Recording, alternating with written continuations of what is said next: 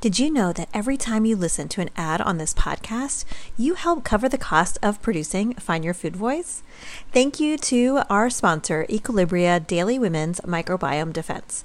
Because of them, my team and I can continue our independent podcast. Equilibria is a women-owned wellness brand with unique science-backed products that help bring your mind and body back into harmony. EQ's Daily Women's Microbiome Defense is a 3-in-1 capsule that supports your digestive health and promotes gut barrier protection. It also promotes optimal vaginal pH. These probiotics were chosen because they are studied for women's health. And I love that you can subscribe. So if you find that Equilibria's Daily Women's Microbiome Defense helps you, you can subscribe so you don't have to think twice about running out and also save 25% off. I just started taking the Equilibria Daily Women's Microbiome Defense after a trip overseas that made my GI tract kind of funky. I am hoping that it helps make things just a little bit easier, easing back in. And also as a woman in midlife, I'm always looking for ways to help with vaginal pH. If you are not in midlife yet, just be aware. It's a thing that is around the corner for you. So head to myeq.com and use code FOODVOICE for 15% off Equilibria's Microbiome Defense and much more. That's myeq.com and use code FOODVOICE at checkout for 15% off site-wide today. All right, let's get back to the show. Save big on brunch for mom, all in the Kroger app.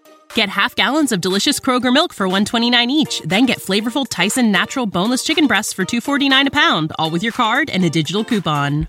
Shop these deals at your local Kroger today, or tap the screen now to download the Kroger app to save big today. Kroger, fresh for everyone. Prices and product availability subject to change. Restrictions apply. See site for details.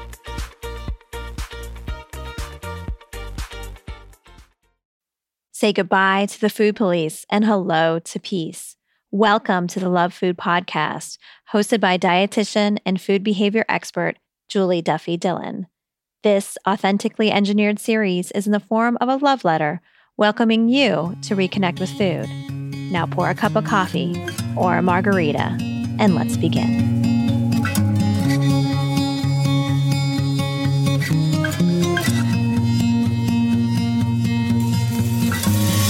Hi, and welcome to Season 3 of the Love Food Podcast. I'm Julie Duffy Dillon, registered dietitian and partner on your food peace journey. I'm so glad you're here. Thank you for connecting today. And I've missed you. I've missed connecting with you. If you're new to the Love Food Podcast, I want to give you a little information that'll help you understand what we've been doing the last 122 episodes.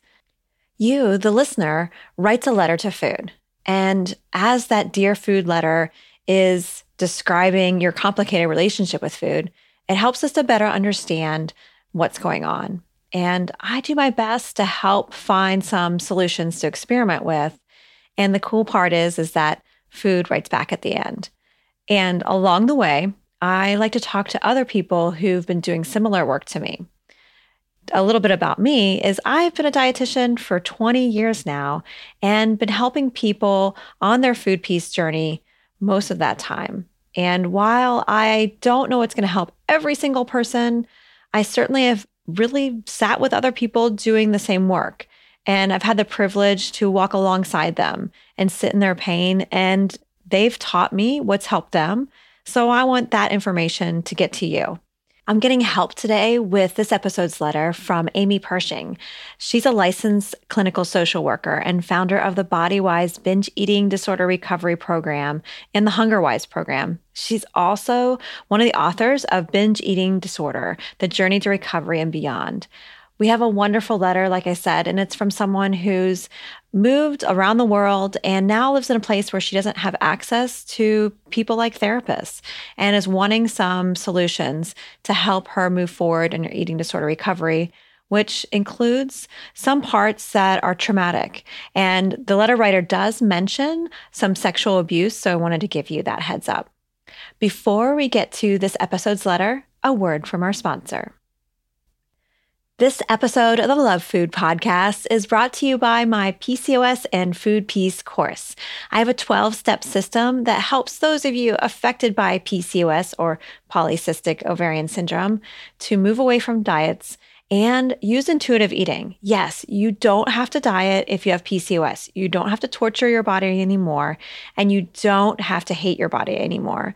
I want to help you feel more at home in your own skin, and this course is made just for you. I also have made this course into a way to train dietitians. So if you're working with a dietitian and your dietitian wants to know more ways to help people with PCOS, send the dietitian my link. It's PCOSandFoodPeace.com. That's the one for the course for those of you who aren't dietitians. And for dietitians, it's PCOSandFoodPeace.com/dietitians. I also have a very cool project that I've been working on with the grad student that previously worked with me. Do you remember Kimberly Singh? I've talked about her in previous episodes of the Love Food Podcast. Well, we decided to put together a 10-episode capsule podcast. And we're releasing it in September. It's called PCOS and Food Peace. And we're just doing these 10 episodes, and we're going to just kind of leave them there in podcast land for you to get to whenever it's the right time. And we're interviewing some really fun people. If you want to know more about it, come join me on Instagram. That's where I'm talking a lot about the PCOS and Food Peace podcast. And you can find me on Instagram at Food Peace Dietitian. All right, enough of all of that. Let's get to this episode's letter.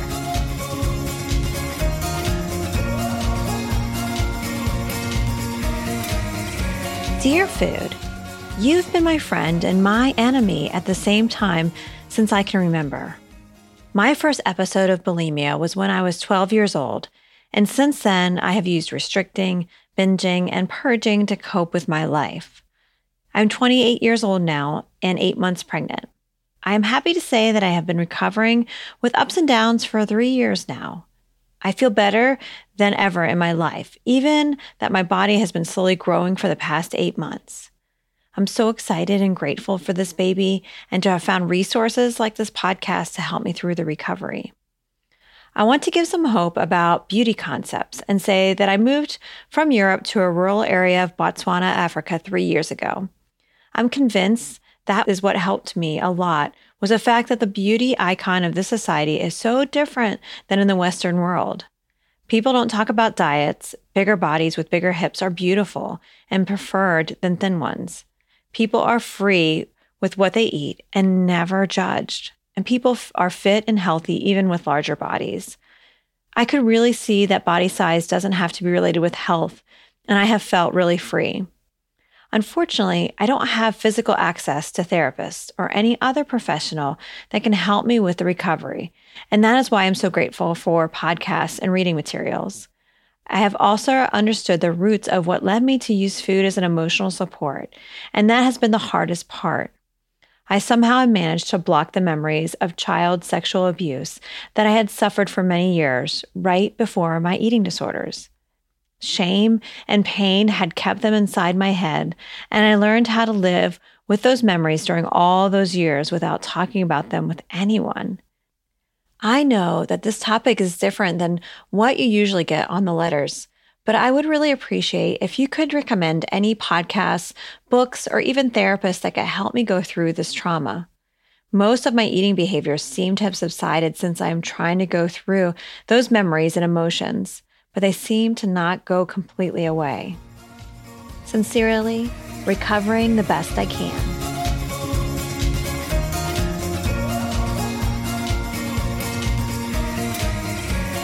Thank you so much for your note, letter writer. I really appreciate it.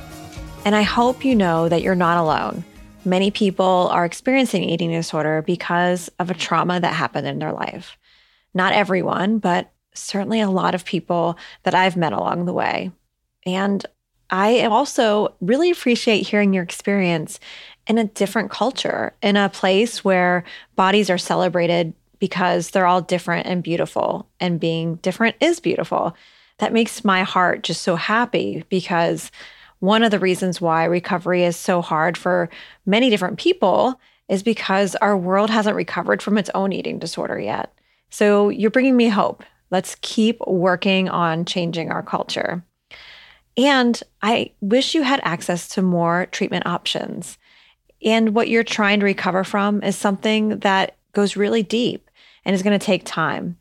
Luckily, I've been able to connect with a therapist. Her name is Amy Pershing, and she is someone that has worked a lot with people experiencing eating disorders and also complex PTSD or post-traumatic stress disorder.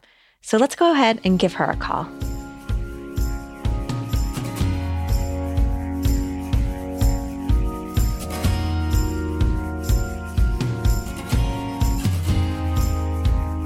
Hello. Hey, Amy, it's Julie Duffy Dillon. How are you?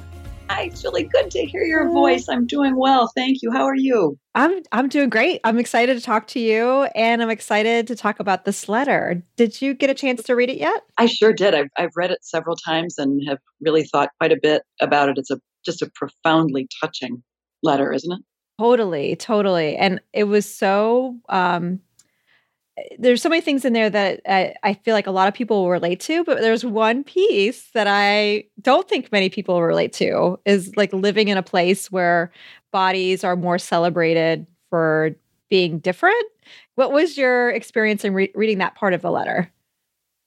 I think it spoke so beautifully to how much the cultural impact it is on our internal dialogue about our bodies. This writer was so eloquent in sort of talking about how literally her experience of her body's acceptability and worth and value was profoundly shifted when she went to some place that celebrated a more diverse size spectrum. Mm-hmm. And what it spoke to me too, I know she goes on to talk a bit about some traumatic experiences in her history. And I was just so struck by when she got to a place where she felt free to be the size she is. That's when she began to have some access to doing the healing of the trauma. And, that to me is so powerful. It speaks so much to how important it is to create that environment in our culture so that healing can happen. Well, why do you think that happens? Why does it take just feeling more okay in your skin? Why does that need to happen in order to do some of that work? I think particularly in the case of sexual abuse, which this is that's what this client refers to, or this person refers to. I think one of the things that's so important is to think about that as it's a violation of our most sacred boundary, that is our physical body, right? It is a violation of that body, and when that happens, when we're children in particular, we take that as our body is not worth caring for. Our body is not worth protecting. Our body is not worth honoring. That there's something wrong with our very physical existence. So that feeds that narrative of, the sexual abuse says something about my body. It says my body's not okay. And then you walk out into the culture and the cultural milieu, and it says the same thing. She went to a new place that said, we value your body exactly as it is right now. That message intrinsically challenges the messaging that kids take in when they're sexual abuse survivors. And so I think it gave her, I'm hoping it gave her a different possible lens, a different way to look at her past other than from a space of shame. Like it almost gave permission to kind of explore that maybe I could heal this other trauma too. Exactly. That's really important. But I think about what about the rest of us who are still here? In this other place that's kind of, and I say that I'm like I live in a body that's not considered to be. I guess I'm told that my body's okay, but for many people listening who are experiencing this like violent act every day because they're told their body is just not okay, what about them? What can they do? First of all, amen. And secondly, I think if we begin in the popular culture and certainly in our clinical milieu, if we're labeling those kinds of experiences, weight stigma and just body diversity oppression, if we're labeling those things as traumatic, if we're labeling those things as reinforcing of trauma paradigms, we begin to look at it, I think, sort of differently. We begin to understand that we're doing damage. It's not a passive thing that's happening. That body shame actively keeps people in trauma cycles, or keeps people in trauma narratives that maintain eating disorders. So there's a fundamental connection there. It is critical that we stop that messaging. The other thing I think we have to really work on culturally is this immediate connection between health and weight. We have all kinds of underpinnings that say the thinner you are, the healthier you are, and thin is possible for everyone, and it's under everyone's control. If they just, as one of my clients' doctors said to her, put the fork down, everything would be fine. And that narrative so sets up, it blames the victim, right? If my body is not naturally a thin body and it's healthy and not thin, I still have the narrative that there's something wrong with it. There's something that needs to be changed. We need to challenge that narrative everywhere we possibly can. Yeah. So if we're challenging it and naming it in a way that's making a step towards not necessarily out of the culture and out of the violence, but it's at least making it a step away from it. Is that what you're saying?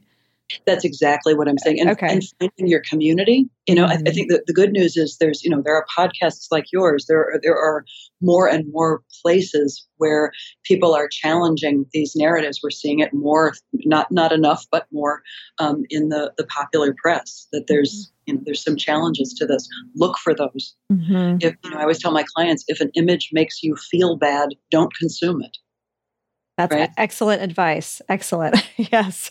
Yeah. And I'm really thankful for things like social media. I think about even my own journey to be a dietitian and how I came to really find that diets don't work the hard way with working with clients and prescribing diets and pushing diets. And then after a few years, realizing, oh, this is actually not working, and doing harm in the process. And what's happening now is there's more undergrads in nutrition who are learning this because our world is just better connected. I mean, that's one of the perks of this, I suppose, that we're getting to it. And it does make me hopeful that we're going to change society's way of looking at bodies, or just do a better job at challenging it and not make such that health equals weight or that health is a moral issue. We're challenging all of those things. And luckily there's people like dietitians in training who are getting that as we speak. So they're going to do better. Absolutely. And I think as we're needing to expand that acceptance of diversity in all different arenas. So, I think this needs to be added when we're talking about, racial integration. We're talking about sexual orientation. We absolutely need to also be putting in there and weight stigma. And we need to keep adding that, I think, to the good conversations that are going on. We need to be sure that that's a part of it. I think that's a good place to begin. Making sure that that's part of the conversation of defining oppression. Right. Yeah, I agree. Well, so with this letter writer, what would you say are some first few steps towards healing? First of all, I would say absolutely A+ in recognizing how different she felt in her body from one place to the next. I think what that sort of speaks to is honoring that this isn't all about her internal cognitive distortions, right? That this is very much about the milieu around her. And so the good news is support is possible. We just have to find it around us. So that's one thing I would say is really great. The other thing I love too is just this wonderful piece about shifting into a space of excitement and gratitude about having a baby, and about seeing her body as this, a miraculous place, as opposed to looking at it based on how it looks as defined by some very specific image. So I love that piece. That's really sort of stepping into seeing the beauty and the value of her body. And so that, I think, is part of a wonderful launching pad for doing the trauma healing. Because that's the next piece, I think, of the work, is creating space and support around her to begin to look at the effects of these experiences on how she sees herself now. and what she needs to do to heal. And it's wonderful. She's already made some significant steps in that direction. So that's just by virtue of feeling better in her body, feeling more at home in her body. Mm-hmm. Mm-hmm. Yeah. So I would, getting into treatment with somebody who's trauma informed and eating disorder informed. I think that piece is really important, that they're coming at it with a trauma lens. And there are good resources to read. There are a number of good things out there because our knowledge about trauma has increased tenfold in the last 10 years. Certainly. I feel like it's more people are talking about it as a must. I talked to a lot of new counselors, and it seems like that's now just part of the training. It's not like a extra thing you can learn. It's a part of it. I think that's absolutely true.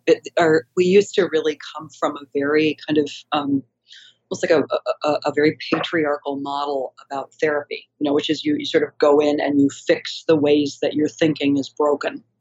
And sort of now we know much better that a lot of damaging behaviors, including eating disorders, have at their core, at their initial cause, dangerous things that happened to a child where they felt out of control and unsafe. And so that relationship with food isn't actually dysfunctional. It can ultimately be a saving grace. And so healing is really about adding a lot more tools to the toolbox so that you can go to things other than food to meet those needs. Mm-hmm. Yeah, because this letter writer talks about how, as she's feeling better and feeling more at home and in her body, but she seems like she's like frustrated almost that she just can't let the eating disorder piece go. Like there's still a part tied to it. And so what I'm hearing you say is like, well, there's a function still to it. It's still helping with something. I think that's absolutely right. It would not be true. Another way maybe to say this, see what you think, is that if we were to suddenly snap our fingers and have a body inclusive cultural milieu, eating disorders would not just go away. Right. Yeah. Bottom line is that there's still, for many, not all, but for many, and particularly for clients who have a binging behavior as part of their eating disorder, there are significant rates of childhood trauma. Mm. So we really need to be understanding it from what I call a strength space, which is we have very limited resources to soothe and to distract and to take care of ourselves when we're in a situation that's either threatening in an ongoing way or just unpredictable in its threat. And so that relationship with food is actually extraordinarily adaptive. So to suggest that someone just stop doing it would be like taking away the very thing that they perceive to keep them safe and leaving nothing in its place. That won't work. It's also why diets don't work. Diets don't work because diets don't work. But they also, they also don't work because you're trying to take away one of the most significant ways of feeling safe. Yes, totally. And no wonder so many people tell us that they're struggling with recovering from binge eating disorder and it's taking so long. But like the typical approach includes dieting or trying to help people get to a certain weight. And that's just kind of keeping people in the hamster wheel, and like you said, not really having a way to cope with what they're experiencing or have experienced. Yeah. So it's not really like helping them get to a place of healing. Right. And dieting is predicated on the idea that something outside of you knows better than you how to care for you. And, if we think about it, that's also part of that trauma narrative. I can't trust my own perceptions. I can't trust my own needs. I can't trust my own wisdom. And so, when we're healing from the dieting narrative in doing trauma work, we're also healing those other narratives too. So shifting into what I call attuned eating and movement, which is basically moving and eating in a way that honors the body, heals in so many ways all those messages of I can't trust myself. Wow. Well, what this letter writer in particular was looking for just different ways to help promote healing as she's trying to figure out what she has access to. And it sounds like access to therapy is not something that's going to be easy for this person to come by because of where they're living. And we have something as a part of the Love Food podcast called the Food Peace Syllabus. If you're new to the show, it's a collection of books and podcasts, movies, anything under the sun that we have found that helps to further promote food and body peace. And you can get your copy at juliedillonrd.com. And Amy, I'm wondering if you would like to put anything on there that would help this particular letter writer. There actually are a couple of books I think might be really powerful to consider. The first one is by Dr. Laura Brown, and the book is called Not the Price of Admission. It's a really wonderful book that I think helps people differentiate between what the truth is about me from the trauma voice versus what the truth is about me from our healthy self wisdom, and helps us begin to make that differentiation. It's a really powerful book, and she's a wonderful writer. So that's one. And then the other one, if I may do a self-promotion here, my colleague Shavis Turner and I just finished writing our book called Binge Eating Disorder, The Journey to Recovery and Beyond. And we focus a lot on binge eating and trauma. That's really the core of the book. So I think both of those are good options when someone's dealing with binge behavior and things like sexual abuse. Mm-hmm. Well, yeah, when I read this letter, I immediately thought of you because I knew you and Shavis were working on this book. And I thought, you're going to know some really great tools, including your book. And I'm so glad that you let us know about it, because I think for anyone listening that can relate to this letter writer, they're going to find this book really helpful. And, I haven't read it yet, but I have it on pre-order. So I'm going to get it as soon as it comes out. Yeah. And by the time this episode goes live, it'll be out. But I know your work enough and Shavis's work enough to know that it's going to be providing a lot of really important information. And just even hearing how you're describing how this letter writer is experiencing things and your impression what's going on, the way that you frame it, I think it's something that we don't hear enough about. And I often hear about recovering from binge eating disorder can take 7 to 14 years on average. And one of the reasons why I think is because like you said before about how diet is a part of it, and how trying to fix from that patriarchal kind of perspective instead of the strength-based. So I'm really looking forward to hearing it from this perspective and reading that. So we'll put all of those in the show notes. So it'll be really easy for anyone listening just to connect with. And if someone wants to know more about your work or more about maybe how they could work with you, where's a good way to find you? Or how's a good way to find you, rather? Sure. There are a couple of websites, Julie, that are the easiest. One is, the first one is our binge eating disorder program. So if they have particular questions about resources or maybe connecting with clinicians in their local area, we're happy to do that. We also do referrals. And that's at www.thebodywiseprogram.com. And then the second website is particularly for information and updates in our blog about the book, and that's at www.bedrecovery.com. Awesome. Thank you. I will have all of those in the show notes, and I really appreciate your time and your expertise, and certainly your compassion. I feel like this is something that's going to be really helpful to the letter writer and for anyone listening who can identify with it. So thank you very much, Amy. Thank you, Julie. I so appreciate the opportunity to talk with you. So there you have it. Letter writer, I hope Amy's wisdom and compassion gives you some new tools and new strategies to move forward with whatever types of care you can connect with. I see that Food has written back, but before we get to Food's letter, this episode is sponsored by my PCOS and Food Peace course. You can get to it by going to PCOSandFoodPeace.com, and don't forget to check out the podcast with the same name. It'll be released in September. Thank you, Amy Pershing, for being a guest on the Love Food podcast today. Be sure to check out her book, and remember, you can get to it by going to bedrecovery.com. All right, until next time, take care. Dear Recovering the Best I Can, we certainly have experienced the best and worst of times together. Over a decade of tug-of-war games have put a strain on how and why we connect. We wish you knew how much we wanted to help you get through each moment, especially the toughest ones. We rejoiced when you moved to a part of the world where you learned your body was not the problem. Removing that violence, we hope helped you to label your body worthy just as it is right now, and worthy back when your body was experiencing the worst pain. Now, keep in mind that you're not broken, and our ways of relating were not wrong. We survived. Moving forward with your growing family, keep in mind you are valued, you are worth protecting, and you deserve to feel at home in your own skin, today and every day. Love food. Thank you for listening. I am Julie Duffy Dillon, and this is a Love Food podcast.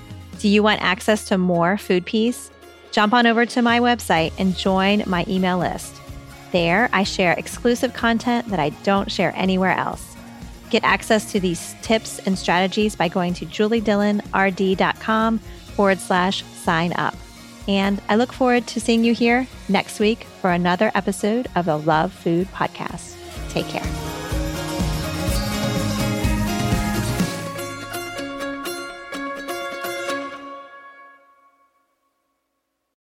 For the ones who work hard to ensure their crew can always go the extra mile, and the ones who get in early so everyone can go home on time, there's Grainger, offering professional-grade supplies backed by product experts so you can quickly and easily find what you need. Plus, you can count on access to a committed team ready to go the extra mile for you. Call, click Grainger.com, or just stop by. Grainger, for the ones who get it done.